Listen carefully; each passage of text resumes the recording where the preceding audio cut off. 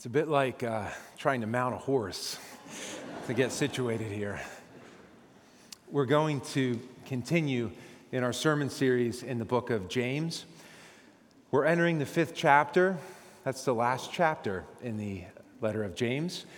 If you want to follow along in your Bibles, there's little blue Bibles in your pew. It's on page 1013. If you brought your Bible from home, turn to it. If you want to just listen, that's fine too. Let me pray for us as we turn to the letter of James. Lord, we thank you for the promise that your word does not return void, which means this will not be a worthless endeavor. For anyone in the room, anyone listening, Lord, you promise that your word doesn't return void. So I pray for everyone in the room now, everyone within the hearing of my voice, that they would be ministered to by you, God. They need it more than they even know. And I just pray you would be so kind, Lord, as to minister to us today through your word. We pray this in Jesus' name. Amen. Amen. A study was conducted this year by an organization at the University of Chicago called the National Opinion Research Center.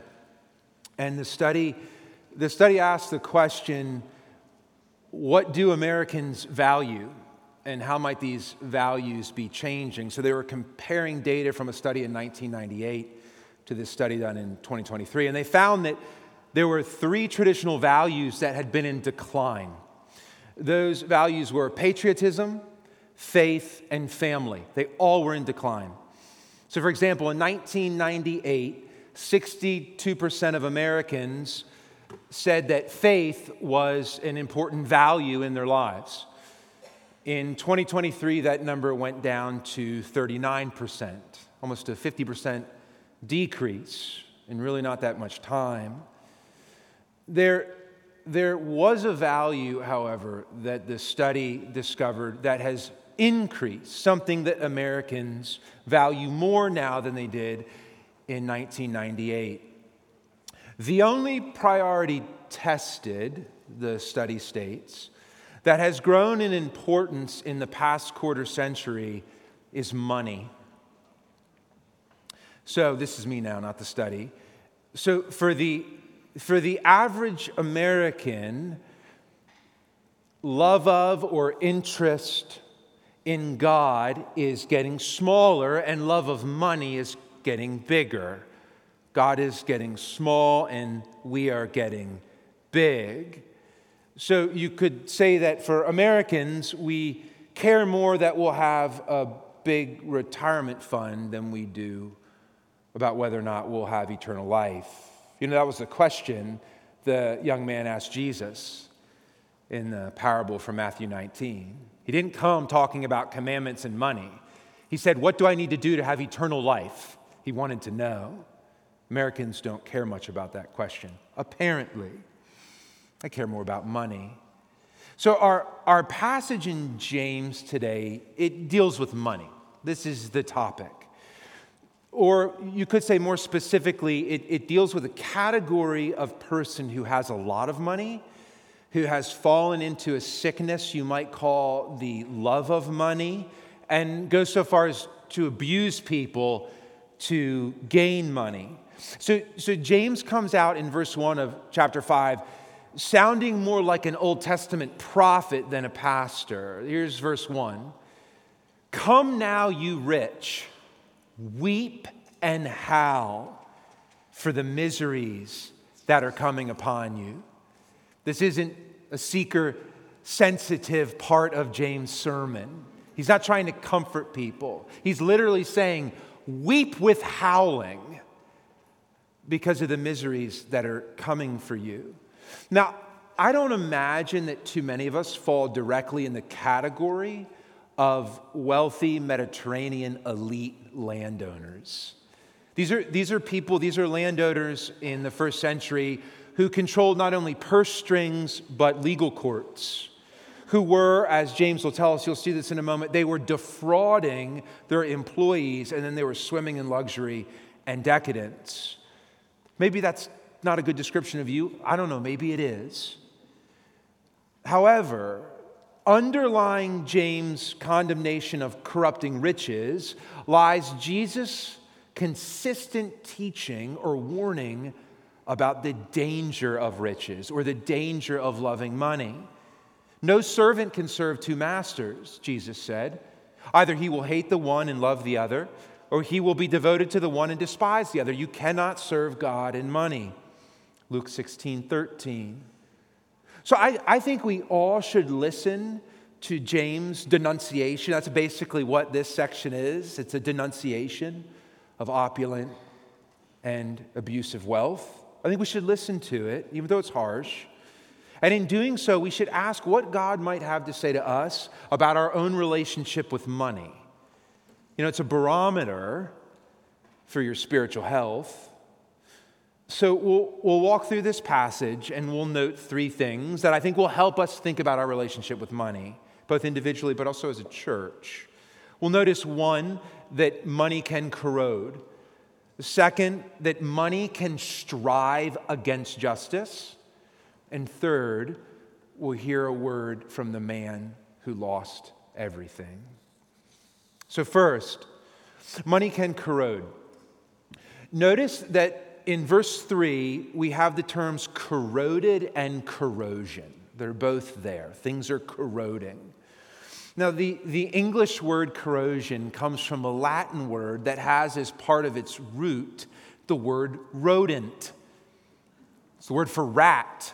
Corrode, corrodent. So corrode literally means gnaw through, to eat through something. So James is saying that a certain type of riches gnaws through things. Now, the first thing, ironically, he points out is that riches themselves corrode. So verses 2 and 3, your riches have rotted and your garments are moth-eaten. Your gold and silver have corroded, and their corrosion will be evidence against you and will eat your flesh like fire. The image, you could think of it as someone with a necklace on that's corroding, that is then corroding her skin. Wealth in the ancient world came in the form of grain, garments, and precious metals like gold. And given time and the influence of the elements, these things could corrode or they could be stolen. Even today in our world, markets are not impervious to the ups and downs of our world. Our wealth also itself can corrode. So this is the first thing James is pointing out. Don't hoard your money. It'll eventually run through your fingers. It's not bad to save. That's not what he's talking about here. But Jesus says, do not lay up for yourselves treasures on earth where moth and rust destroy, where thieves break in and steal. When it comes to resources God gives you, he wants you to be more like a spring or a flowing stream than a stagnant pool. Let things flow through your life to others. Don't hoard them. So riches themselves can corrode when we hoard them. That's the first thing James is saying about how riches can corrode. But he goes on to say something a little deeper. He points out that riches not only corrode themselves, money corrodes itself. He says that they can corrode the holder of them or the user. So those who think they possess riches can end up coming under a type of possession, being corroded by them. So verse 5, he says, you lived on the earth in luxury and in self-indulgence. You have fattened your hearts in a day of slaughter. Self-indulgence speaks of indulging beyond the bounds of propriety. Fattening the heart is an image of a type of spiritual gluttony or emotional gluttony. These words, they point to a type of vice that was spoken of in the ancient world under the term avarice. You ever heard that word? It's a great word, avarice. Go home and look it up. We might refer to it as greed. It's an inordinate desire for things. It's an ever-increasing appetite that cannot be satisfied. Solomon wrote about it a few hundred years before James in Ecclesiastes. The eye is not satisfied with seeing, nor the ear filled with hearing. He who loves money will not be satisfied with money, nor he who loves wealth with his income. All the toil of man is for his mouth, yet his appetite is not satisfied. Even outside the biblical world, in James' day, Seneca, a Roman statesman and philosopher, writing from Italy about the same time as James, he spoke of avarice or greed. Avarice, by craving much, lost all. That's a great sentence. He goes on, there is no avarice or greed without punishment. Oh, how many tears, how many hardships it requires. A greater stock of money is possessed than is demanded. Whatever is not acquired is a loss. What does this tell us about ourselves? You see what seems to be happening is James is starting with money or riches, but he's now drilling into what you might call an appetite or our desires. Notice the language. He talks about us having fattened hearts. It's the idea of feeding. There's some connection between money and appetites. Do you ever notice how some of the things people call money? Dough, bread, cheese. I got dough stacks, man. It captures the idea that money can buy you things like food, of course, and that's a good thing. Money can be a great tool, but it drills a little deeper to point out that with money, we are trying to satisfy an appetite that runs deeper than our belly. We can decipher two things from this, I think. The first, between this relationship between money and appetite, the first is that our souls have appetites. So you have a physical appetite and you also have a spiritual appetite. And it's really complex. It plays into your psychology, your physiology. I mean, you have a spiritual appetite. And what we see in the Bible, and when we look around, is that for many of us, our appetites are underdeveloped. Our appetites are actually in adolescence. If your greatest love is money, you have an adolescent appetite. You know that, you see, it's not that people love money too much. It's that they don't love true treasure enough. They don't have a greater love that they're after. I mean, don't you find it somewhat sad when you see a person live their whole lives and never get beyond the love of stuff and money? You know, you can develop an appetite. And your appetites can change drastically. I remember being a little boy, I had two loves, G.I. Joes and Superman. These like Flash, Aquaman, Batman, Superman. And I had these little men, I called them. And I carried them everywhere, and I wanted them to be in bed with me. And I remember every now and then my mom would say to me, there's going to come a time when you don't like these anymore, you're not as interested in them. And I just thought this was horrible. I couldn't fathom not liking my toys. But then you grow up, and you don't know when it happens or how it happens, but suddenly your appetite is for something bigger than toy trucks or playing house. You want to go play career, right? And so you see, if our appetites only want worldly riches, they are in adolescence. There is a type of satiation, a satisfaction of the soul that the palate must be developed for. The same way a wine connoisseur would say, you won't like the taste of good wine right now, but I could teach you, I could develop your palate so that you would get more joy out of better wine. There is a development of the palate that a love of money, or an underdevelopment of the palate that a love of money is exposing. So at this point, all we've really said is money can corrode. It can corrode itself, but it also, a love of it can begin to corrode the soul and leave the soul's appetites not just unsatisfied, but underdeveloped. So we need to move on to our next point now. So money can corrode. Money can be bad for you if it's mishandled, or if you love it too much. But James doesn't stop with the dangers of money upon the holder. He moves next to the dangers of money in terms of how it can affect society or affect other people. And here we're going to see that James begins to say that not only can money corrode the individual who holds it, but money can come to corrode justice. Money can actually strive against justice.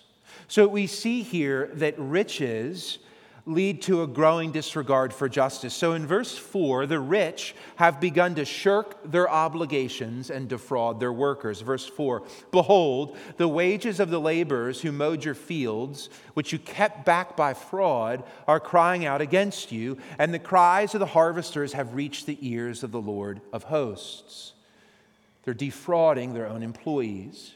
Then in verse 6, if you drop down to verse 6, it seems that James is saying that these wealthy landowners, which often could be the case in the ancient world, they controlled everything, including the court system. So it says, you have condemned and murdered the righteous person.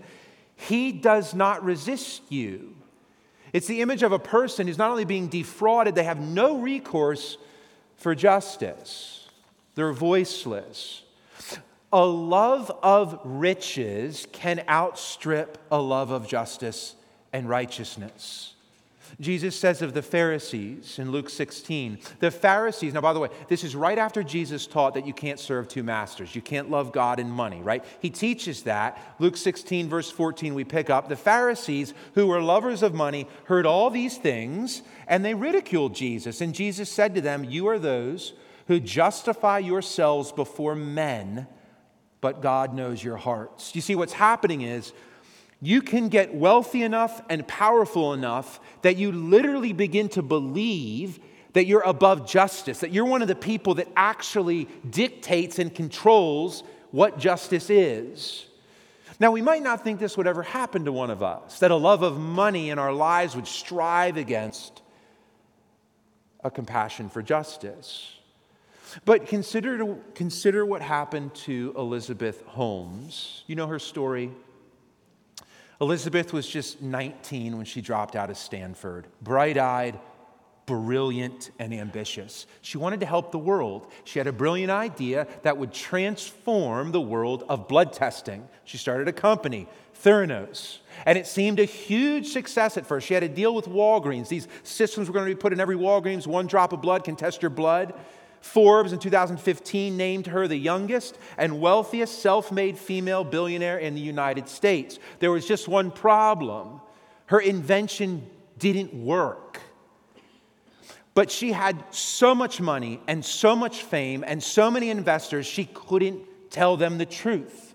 And she began to defraud them. She was eventually convicted of fraud and sentenced to 11 years in prison. Fortune magazine now has named her in an article titled The World's 19 Most Disappointing Leaders. If you would have met Elizabeth Holmes in high school or in her first year on college campus, wide-eyed, bright, 18, so excited about helping others, you never would have imagined she would end up in jail for defrauding people. She wouldn't have imagined that. What happened to her? Love of money. That much money, that much fame, that much position suddenly began to strive against her deeper sensibilities for a love of justice. Friends, if you really think about it, underneath so much large-scale injustice in our world is disordered loves. Most people don't wake up in the morning and think, you know what I want to do? I want to be unjust today. That's what I want to do. I'm just malevolent and wicked and mean. No, they love something, comfort, prestige, wealth, and in order to keep it, they can't keep justice. So a love of money, know this, mark this, a love of money in your life will at some point threaten a love of justice. Now, in James' day, these people didn't have a recourse to legal courts in the same way we do, or so it seems they didn't. This is why I think he says at the very end of the passage, he does not resist you.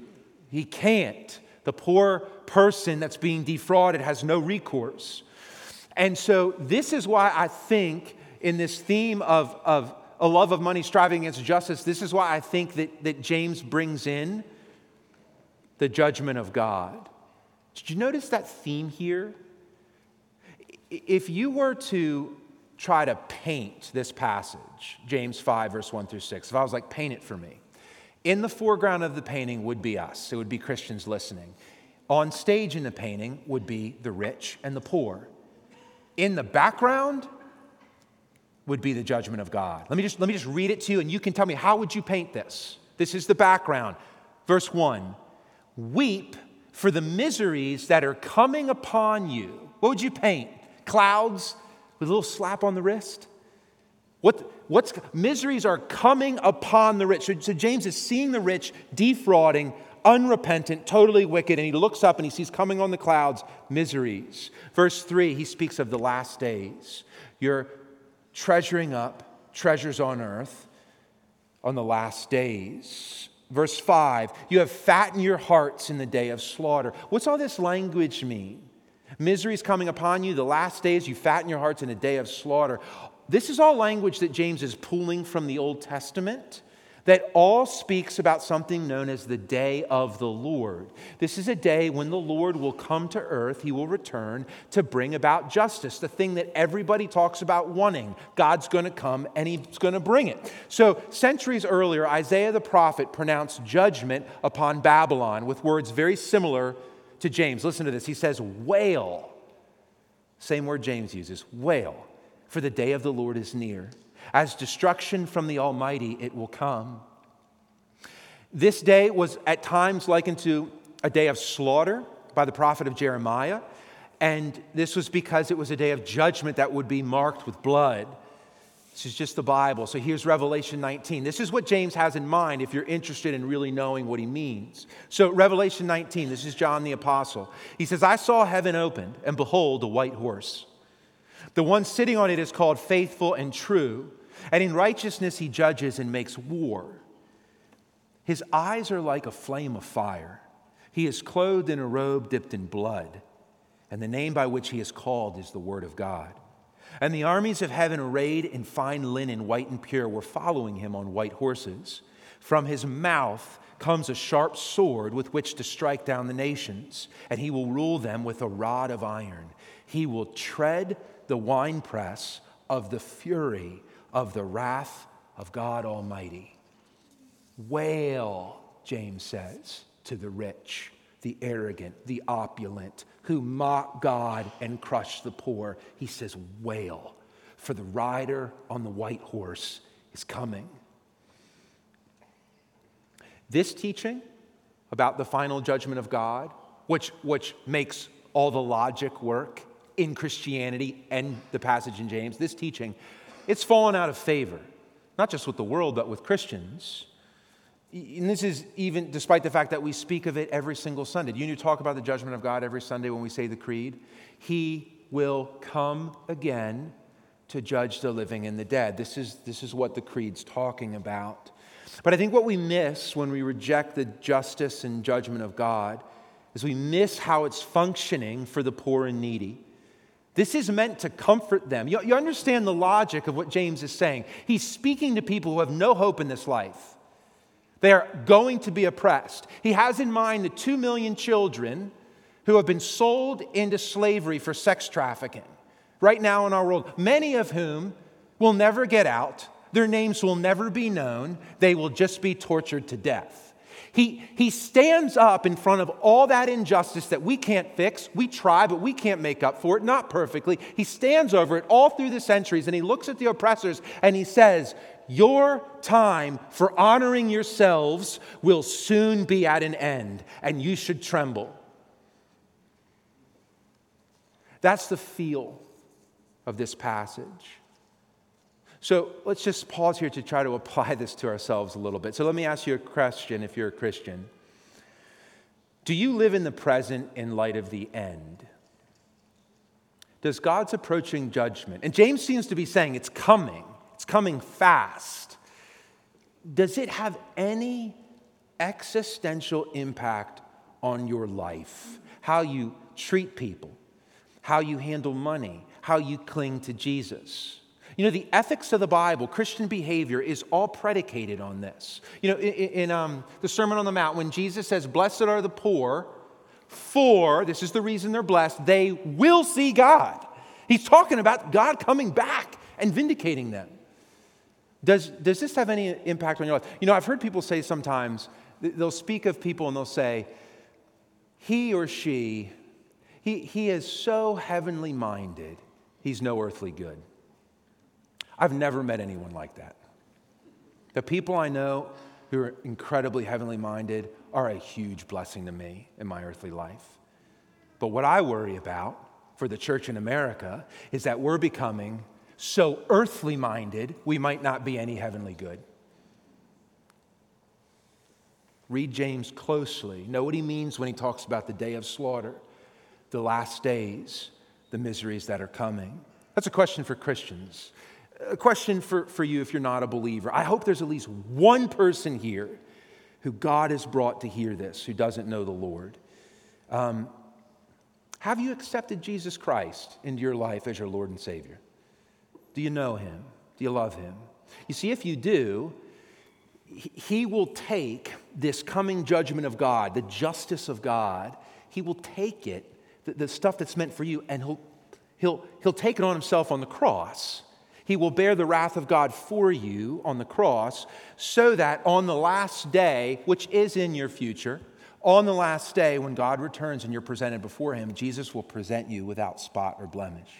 And you will say, just like Paul does, henceforth there is laid up for me the crown of righteousness, which the Lord, the righteous judge, will award me on that day. And not only me, but also to all who have loved his appearing.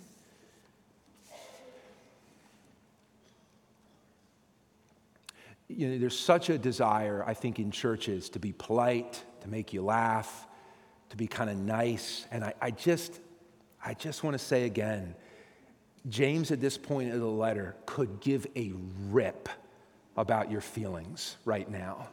He cares about your eternal well-being. And he says, please do not trifle with the approaching judgment of God. God will not be mocked.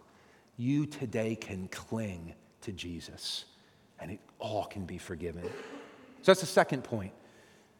A love of money can put us in a place where we strive against justice, the justice for others and the justice of God. Third and finally, we're going to close with this. We've seen that money can corrode, money can put us against justice. Now we're going to hear a word from the righteous man who lost everything. In verse 6, James says, you have condemned and murdered the righteous person. He does not resist you. This righteous person, it's singular. You could translate it, you've condemned and murdered the righteous one. He doesn't resist you. There's some debate. Who does James mean? I kind of think he means, any righteous people, any of God's people who are being oppressed and have no recourse to defend themselves. But I also can't help but notice that if you're reading this in the first century, it would be impossible to hear of the righteous one who was murdered without resistance. It'd be impossible to read that and not think about who? Jesus. In several places in the Bible, Jesus is referred to as the righteous one who went to the slaughter without speaking out. Jesus is the righteous one. He's the only true righteous one. And I want you to see here that Jesus is the one who lost everything. We read in 2 Corinthians 8, for you know the grace of our Lord Jesus Christ, that though he was rich, yet for your sake he became poor, so that by his poverty you might become rich. Philippians 2, though Jesus was in the form of God, he did not count equality with God a thing to be grasped, but he emptied himself by taking the form of a servant, being born in the likeness of men. Friends, every treasure you seek, and what I mean by that is everything you love most. Deep down in your heart, you have a most love, something you love most. Everything you treasure ultimately will require your life. And this is because what you treasure, you love, and what you love, you follow and you serve. So what you treasure is going to cost you your life. You will give your best energy, your best plans. You will order things around it. What you treasure will cost you your life. Jesus, however, is the only treasure you can have that gave up his life in order to purchase you. He's not only the only treasure that will always satisfy you and ultimately satisfy you. He's the only one you don't have to pay for. He gave his life. He paid everything to purchase you. What does this tell us about the appetite that money seems to highlight in our lives? What does it tell us that if Jesus is our greatest treasure, which is a teaching right in the Bible, and he says, don't love money and treasure money over me, what does it mean that Jesus says that the satisfaction of our heart, the treasure we need, is actually him? It's a person. It means that our deepest need, our deepest craving is relational, not material. You know, there's a study done, to quote another study, on 268 Harvard sophomores. It was started in 1938. You may have heard of it. And the scientists followed these students through their whole lives. So they had 80 years of data. And they were asking the question, what makes a person happy and stable? These Harvard grads went on to be businessmen, doctors, lawyers, schizophrenics, alcoholics, you name it. And the surprising finding was this: close relationships, more than money or fame, are what keep people happy throughout their lives. This is what the study revealed. Those ties protect people from life's discontents, help to delay mental and physical decline, and are better predictors of long and happy lives than social class, IQ, or even genes. The appetite you have is for a person, not a thing. And friends, this is the second thing. Your appetite's for a person. You don't have to have money. You don't have to be rich to get this treasure. You don't have to have any money to get Jesus. You don't have to be important, smart, good looking, from a good family, have a good fortune. You just need to have the need for Jesus. And you can begin to open your heart to him right now and begin to say, I know what I need is a relationship with my Maker. Please don't let me sell my soul to trinkets and stuff in its place. So, that's a word from the man who lost everything to purchase you. Let me close with two simple applications, both from Jesus. So, we've been talking about money. We've been warned about its corrosive danger. We've been warned that it can put us against justice. But to close, friends, money is not inherently bad. It's neutral. It can be a great gift in your life if you know how to steward it. It's also dangerous. It's like handling a live wire. Power, but it can electrocute you. So here's two words from Jesus, the man who gave up all his wealth to purchase you. Here's two words from him to close. Number one, Jesus says, be good stewards, not hoarders of what comes into your life. One who is faithful in very little is also faithful in much. Jesus talks about being faithful with whatever you have. That means have a plan, steward your money. If you're a Christian, you should give at least 10% of your money back to God. I would recommend giving it to your church because that's the place where God's going to build those relationships up that will long-term sustain you. But give your money back to God. And we talk all the time about lifting our souls up to God, giving ourselves to God, surrendering to God, and we hold back our money. It's hugely incongruent. That's the place where you're going to begin to feel what it means to give yourself to God. So have a plan. Don't live above your means, but be good stewards. That's the first thing Jesus says. And by the way, give thanks for wealthy Christians. Give thanks for rich people who love the Lord. Why? Think of Phoebe in Romans 16. Read the beginning of Romans 16. Paul thanks Phoebe, a woman who he says has been his patron and the patron of many. Phoebe was a wealthy woman who probably opened her home and helped provide for the apostles. Give thanks for wealthy people who love God. They're a huge help to God's work. Pray for them also because they handle something that can be dangerous. Secondly, so be a good steward. Second from Jesus, be on guard against the love of money. Jesus says in Luke 12, take care and be on guard against all covetousness, for one's life does not consist in the abundance of possessions. Just think about that. We close with this. He says, literally what it says is, see, be aware, and guard yourself against the love of money. This means asking yourself some tough questions. What would happen to you if you had to downsize? How hard would it be if you couldn't have a second car? How hard would it be if you had to go down in terms of the brand value of your car or your clothes? Why would that be so hard? How much does your trust in your bank account affect how you trust in God? Ask yourself, Jesus says, be on guard against the love of money. Let's pray. Lord, we are, in terms of global standards, a rich people, and we are a wealthy church in terms of global standards, Lord. Have mercy upon us, Lord. May we learn the secret that it is better to give than to receive. Protect us from the love of money. And may our resources flow through our hands into yours. And we ask that by them you would build up the kingdom that will last. Amen.